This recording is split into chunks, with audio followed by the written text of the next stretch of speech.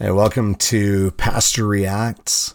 This is an episode of a Facebook Watch video that I randomly stumbled across because Facebook recommends all sorts of weird stuff like this.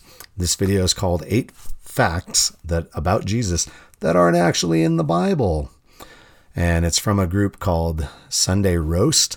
I'm assuming that means that they are not into Jesus. So I'm going to guess that this is going to land in the same quality of critique about Scripture or about Jesus that a lot of internet anti-Christian commentators land on, which is kind of not anything legit. So let's try this. Okay, 8 facts. There we go. 1. Oh, they come out the gates. Dang. Number 1, Jesus isn't part of the Trinity. That's going to be an interesting thing to claim. Let's see where they go with that. I don't know what they're going to say. Let's see. Okay, the word Trinity is never mentioned in the Bible. That is true. That doesn't mean that Jesus isn't a member of the Trinity. But the word Trinity is never mentioned in the Bible. That is 100% true, but not what I think they're going to claim it means. First used by the early church father Tertullian. That could be legit. I actually don't know. I don't know if that's accurate. It might be. But the term being coined at that point doesn't mean that it's not legitimate. There's all sorts of terms for theology and doctrine and so on that we use now that they didn't have or that aren't technically scriptural. It's a way of summing up or explaining something that is a scriptural concept. Not everything directly word for word comes from the Bible. When you talk about theology, it's a single term that encompasses truth that you see in Scripture. And you absolutely see the Trinity reflected in Scripture. You see the Father, God, Yahweh, absolutely referred to as God. And so there's that. The Shema in Deuteronomy 6 absolutely says there's only one God. But then you also have Jesus, who is given all sorts of divine attributes, who is referred to as God repeatedly, who is worshiped as God, who claims unity in a unique way with the Father, in a way that nobody else does, in a way that gets him crucified for blasphemy. They weren't wrong about the idea that Jesus was claiming to be God. And if he was wrong, if he was lying, or if he was crazy and didn't know the difference, it actually was blasphemy. So his accusation was technically correct, except that he actually is God. He wasn't making it up or lying about it. And so then he is divine. And then same with the Holy Spirit is referred to repeatedly as the Spirit of God. And so we know that these three are different. The Holy Spirit is a person sent by God, but he has his will and everything else, but he is also the Spirit of God and not just something created by God, but he is the full essence, power, and spirit of God. And so we have this uniquely strange, these three different people, persons who are referred to as God individually and are not just like modalism would say that, the Father's in heaven and then Jesus comes and then when, it's just God in the form of Jesus. And now one or twin powers activate form of Holy Spirit after Jesus goes back to heaven. That's not it either. It's not that God only operates in one mode at a time. The Trinitarian God is present uniquely at the baptism of Jesus. We see all three present at once. And then there are hints of it all over Scripture as well. But in the baptism of Jesus, Jesus is physically being baptized.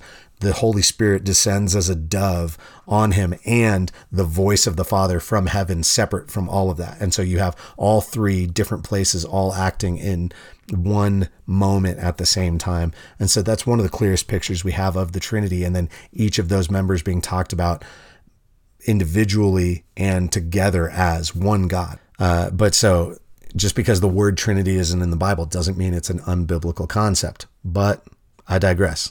Let's continue. See what they say. The Council of Constantinople in 381. Okay.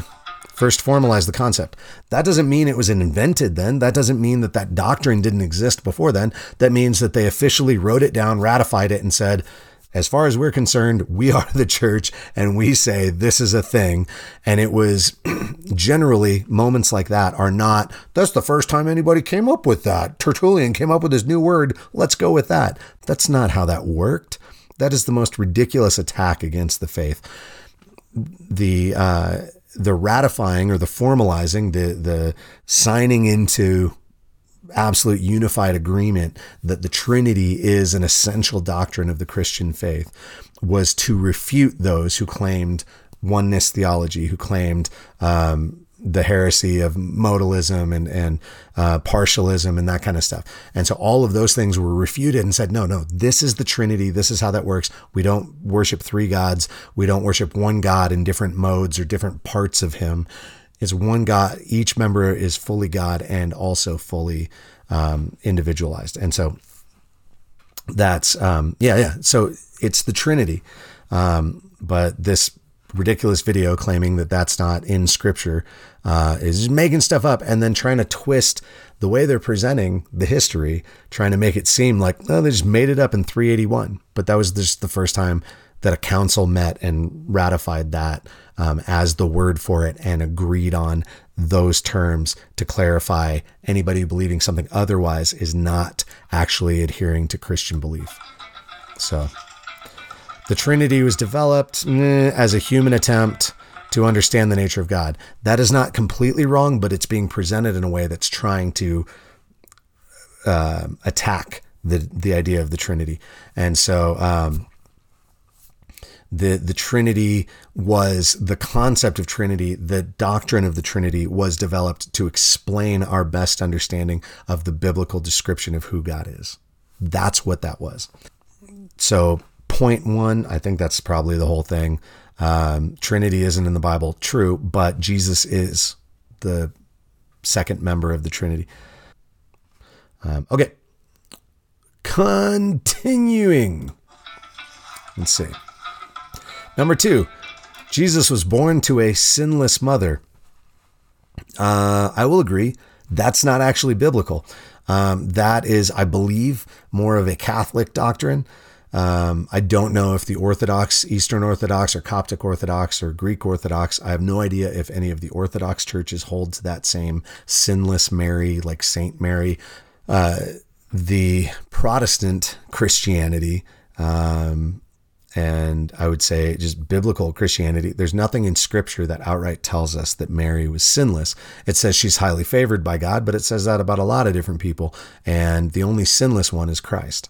That is clearly established. So I would agree. That's not a thing. Point number 2. Okay. I'll give you this one. Let's see what they say about it though. This idea was first propagated by St. Augustine. Oh, interesting. Famous theologian described the concept of the original sin. Yeah. Oh, okay. I know where this is going. I think this is going to be because, so the claim is that Mary didn't sin, and that's part of the reason why she didn't have sex. She had Jesus, or was pregnant with Jesus before copulation with another human.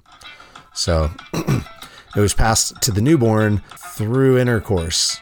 So Augustine invented the virgin birth. He didn't, though. See, the virgin birth is in there all over both the New Testament and in Isaiah and several other places where it's mentioned. Augustine did not invent the virgin birth. The virgin birth is in Luke. It's clearly presented in how Mary responds to the angel telling her that she's going to be pregnant. She's like, but how is that going to happen? I have never been with a man. I'm a virgin.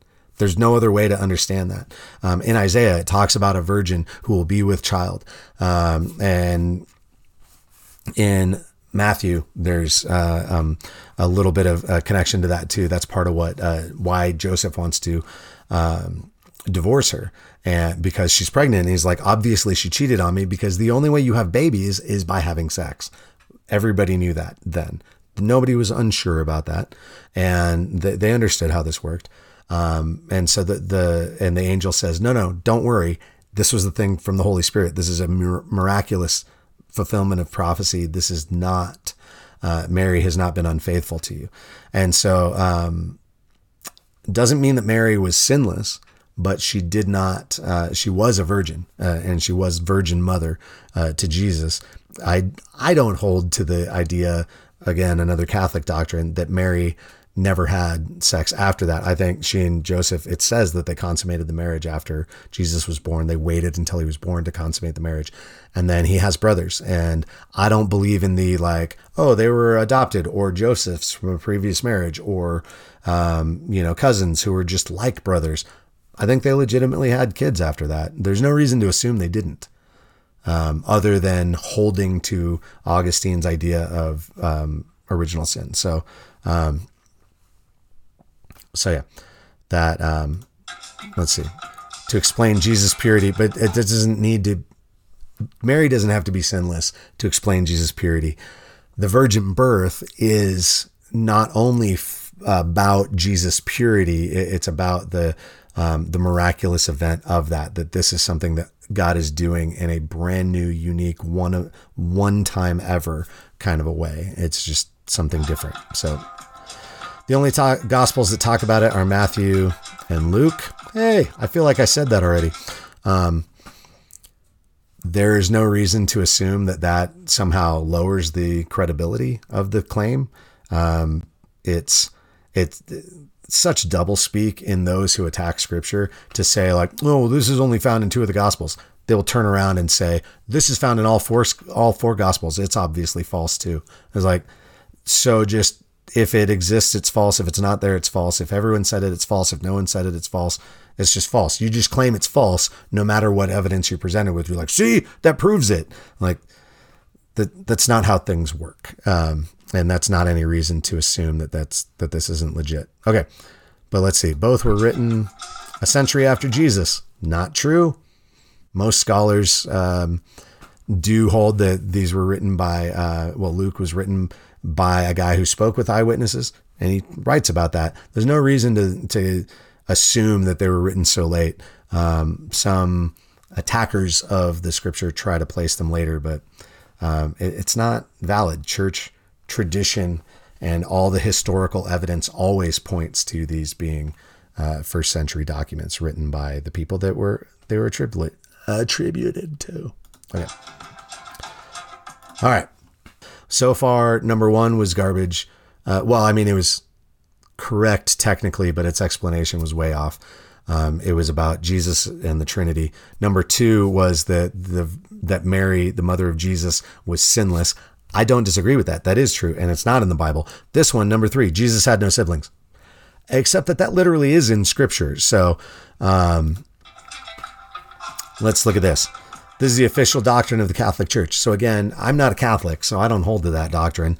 And the Bible does say that James is the brother of Jesus, and it talks about Jude as well. And there's hints and references that there are other siblings of Jesus. There's no reason to assume that Mary and Joseph, in fact, the Bible kind of hints that they did consummate the marriage after Jesus was born. It says they waited to do it until he was born. So that implies that they did consummate it after he was born. And there's no reason to assume that a healthy Jewish couple would not have more children. And so by all indications, they did, because Jesus had a couple of brothers. And in fact, the conversion of his brothers to believing in and even martyrdom on behalf of his messiahship, of him being who he said he was, like, that's a huge testimony to him being legitimately who he claimed to be, that it converted his brothers. So anyway, it's just on the list of things. Okay. So this is the official doctrine of the Catholic Church, that Jesus didn't have siblings. I do not believe it, and I don't feel that it's biblical. So this one, okay, I'll give it to that. It ties up with the idea that Mary was a virgin. It's denying that he had siblings as a way of keeping Mary pure through her whole life, which is tied to this sinless Mary thing, which is another Catholic doctrine that I don't believe in or hold to, and doesn't have any necessary connection to scripture. Also, some of these pictures are super good and some of them are super weird. Like, some of the things are like very relevant and some of them are very odd. So this video is weird. Okay.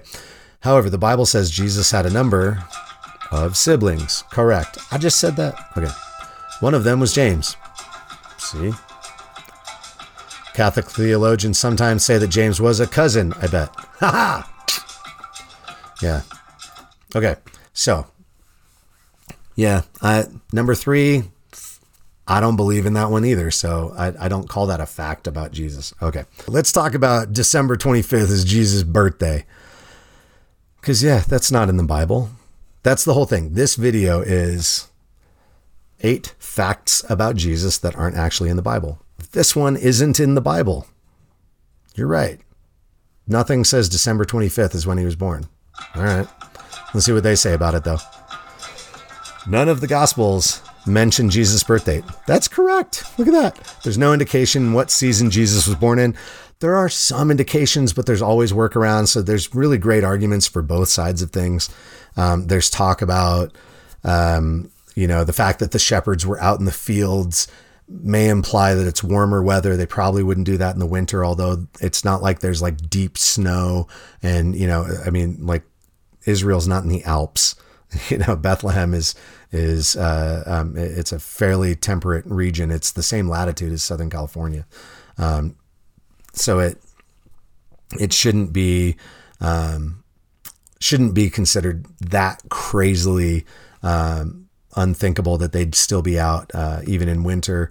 But there's a lot of different ways to understand it, and yeah, there's no clear date given. So it was set to align with, most likely it was set to align with kind of hijacking other things and turning them into making them about Jesus, but picking a random date and using it to worship Jesus doesn't mean that we didn't worship Jesus. I don't. December 25 isn't biblical, but it's not exactly like unchristian either. December 25th is a tradition that was born. What are they going to claim? Much later. Good point. Christmas wasn't celebrated until about 330 AD. Cool. December 25 was likely chosen to coincide with Roman Saturnalia. There's a lot of different, pagan holidays that potentially connect to this. There's so much weird mythology and stuff. And then there's all sorts of random things where different cultures do their best to eradicate all opposing things or things they take over. And so it's hard to know all of the facts because there's a lot of different legitimate sources that present different ideas, but it's not that, crucial. Celebrate Jesus' birth. It's a time to talk about all of that and, be excited about what Jesus has done. So I don't know. Here we go. Some crazy conversations happening in that right now. It replaced the earlier pagan holiday. So that's the claim. Ooh, Jesus was celibate. Ooh, that's, let's get into that one in a minute. Okay. Let's back up just a little bit. Okay. We'll leave it there for now. I don't know. Number 5. Let's see. Let's see what it is. Number 5, Jesus was celibate. Okay. It says that wasn't in scripture. It's not in the Bible. This one I would debate. I don't think there's any reason to think that Jesus was married. There's absolutely nothing that gives us an indication of that. And there's literally no reason to think that he would have been sexually active without being married. That was a very frowned upon thing in their culture. And while it was pretty widespread, it was still frowned upon, and it was definitely not considered righteous. And so, anyway, let's see what they say about this. 'Cause usually it's like, okay, well, technically those words aren't in scripture, but I think the biblical account of who Christ is would lead us to the conclusion that he was celibate. But let's see what it says. The video says, the New Testament doesn't say that Jesus had a wife. That's true.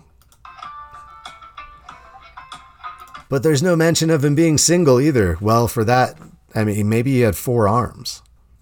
The Bible doesn't mention the number of arms he had. Maybe he only had 3 fingers. The Bible doesn't mention the number of fingers he had.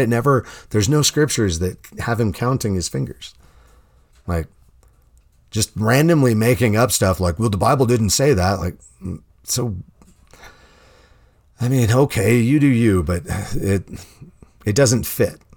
So when the Bible doesn't speak to something, we take the rest of scripture and we evaluate it all based on that and go, well, what makes the most sense here? And claiming that Jesus had sexual relations or was married is unreasonable. Doesn't fit. All right. For a man of Jesus' age, it would have been very unusual for him to be single. Yes. And yet, here he was. There was a lot about the life of Jesus that would have been very unusual. That's okay. All right. The idea of Jesus' celibacy was first proposed by Tertullian. No. The idea of Jesus' celibacy was first proposed by Tertullian as part of ratifying certain doctrines about who Jesus was. Things that the church already believed and taught. And in particular, some of the stuff being addressed at these councils where Tertullian was present in the mid to late 300s, some of the heresies that were really taking a lot of steam, one in particular was Gnosticism, which was really strongly trying to make a case that there's spirit and flesh in such separate ways that the spirit is all good, the flesh is all bad, so it doesn't matter what you do. Paul clearly refutes that idea in Romans, says, what, should we just go on sinning then? No, absolutely not. That's not what I'm saying.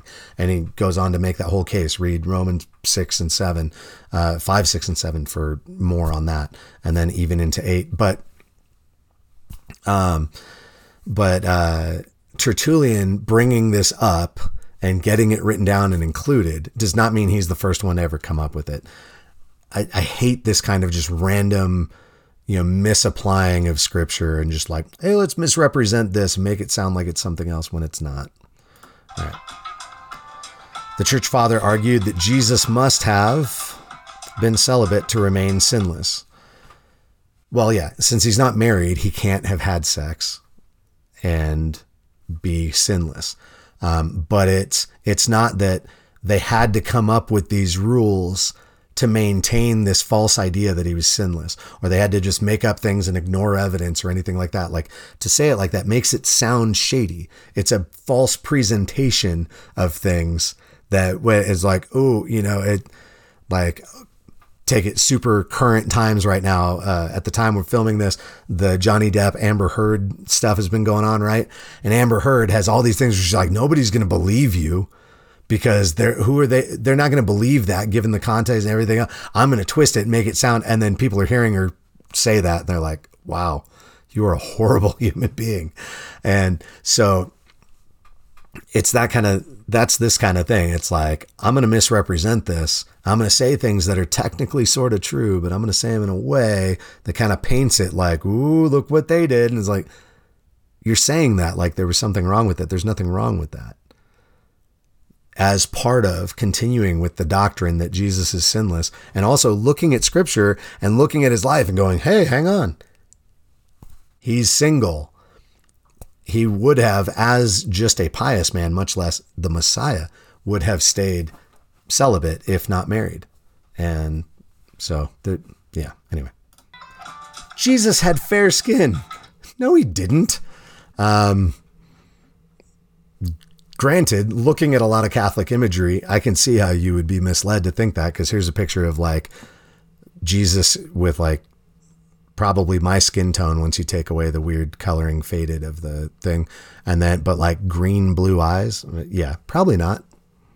Middle Eastern Jew in the 1st century, probably dark hair, probably dark brown eyes, maybe golden, probably fairly dark skin, like a solid Middle Eastern brown tone. Yeah. Like everyone who lives in the Middle East. Like, it's not that hard to figure out. I don't know. Like, This has been a popular thing lately. Like I see people come through and troll in Christian videos. Jesus wasn't white. Like, cool story. And who said he was? Like, what are you addressing? He's just like randomly run around the streets and yell things at people. Like, okay. Anyway, our dominant image of Jesus comes from, I don't know, the Italian Renaissance. Yeah. So see, not even the Renaissance artists made no efforts to accurately depict what Jesus looked like. Right. They literally, like, if you study art, which I was an art major before I got into Bible. If you study how the Renaissance painters in particular went about their artistic designs, they used the people they had around them. So did like the Greeks, a lot of people, like all the sculptures and things, like they used the people around them as references for painting. It wasn't about references for their art. It wasn't about capturing the essence of who that person might have been. It was just about trying to get something that looked, beautiful. And half the stuff was like explorations in form and shading and lighting and everything else, more than it was about like, yeah, that's definitely an exact picture of who that guy was. Like, no, like whatever random picture of Jesus, like, who was it? I think Rembrandt. Almost everybody in his paintings is him. He was his own model. He looked in a mirror and he uses himself as the reference for most of his portraits. And so he's present in all of it, even women. Like, I mean, so it's like, that's not so what? So yeah, if they did, they would have been thrown out of town. Why? That's weird. I don't know why. Instead, they painted Jesus as a white-skinned man with European features because they were European painters and they were using other Europeans as references. Okay. Jesus was Middle Eastern and Jewish. Yes. Correct. Not a scandal. Like, literally, yes. Okay. So he likely had dark or olive skin. No, duh. Yes, he did. Sorry. Yes, he likely had dark or olive skin. All right. Okay. Let's check this out. Number 7. Jesus conducted his teachings in Greek. That's not in the Bible. The first version of the Bible was written in Greek. However, it's not likely that Jesus taught in this language. Yeah, he probably taught in Aramaic. There are a few Aramaic words recorded. I don't know why Jesus spoke or taught in Greek is a fact that they're disproving in this. Certainly likely that Jesus spoke at least a little bit of Greek conversationally, because that would have been the Roman language at the time. He for sure spoke Hebrew, and probably the common language was Aramaic. And it's not unreasonable. Even in most other countries, like Americans have this idea that like, we only speak English, only one language. Like most people in other countries these days are multilingual. A lot of people speak English and their country's language, and especially like in Europe, it's not uncommon that people speak 3 or 4 or more languages. So that's silly that that this is like somehow a disproven thing. I've never heard anybody try to make the case that Jesus exclusively taught in or spoke Greek. So I don't know what the point of this is. This is most likely Jesus rarely, if ever, taught in Greek. Sure, maybe. That one easy, like what, who cares? Okay. Jesus' birth was attended by 3 wise men. Yeah. Also, yeah, false. That's easy. There's a whole bunch of indicators. Let's see what they say here. But yeah, I actually had a pastor who would take the nativity scene and take the 3 wise men and like move them like way far out. Like he would set up a little nativity scene and be like, all right, 3 wise men. And he'd like put them in the backyard or something because they're not going to be here for a while. Funny, silly, but anyway, so whatever. So let's see. Wise men bearing gifts are barely mentioned in the Gospels. Matthew 2:1 says, now when Jesus was born in Bethlehem. of Judea in the days of Herod the king. Behold, there came wise men from the east to Jerusalem. It doesn't say there were 3 of them. That's right. Usually there's assumed to be 3 because of the 3 gifts. And yeah, kings, they're probably astrologers, really, because they were watching the stars. So there's some sort of astrologer or magicians or something, magi, something like that is more likely. But his birth wasn't attended by 3 strangers. Okay, this is weird. Okay, anyway, and then the timing of the account is presented as, when Herod calls for the execution of children in that region, after the wise men don't return and report Jesus' location to him, he goes after every kid under 2, which implies that like there was a longer timeline between when the wise men showed up with their gifts. And so, I don't know, maybe there were 3 guys, maybe there were 30, who knows? Somebody else. But anyway, only a couple of those facts were like really worth doing. Mostly it seemed like it was just there to tear down or just to strike little seeds of unsurety in people and just kind of try and degrade the validity of faith or the Bible. Like the things you think you know aren't true. And it's like, but I didn't think any of those were true to begin with. So whatever. So anyway, less impressive. Anyway, that's Pastor Reacts. If you like that, subscribe, click the button, share it with a friend, tell somebody, or leave a horrible, scathing comment. Attack me over things that have nothing to do with this video. Completely up to you. It'd be really helpful, though, if you comment what you think I should react to next. That's way better. All right. Peace. Be rad for Jesus.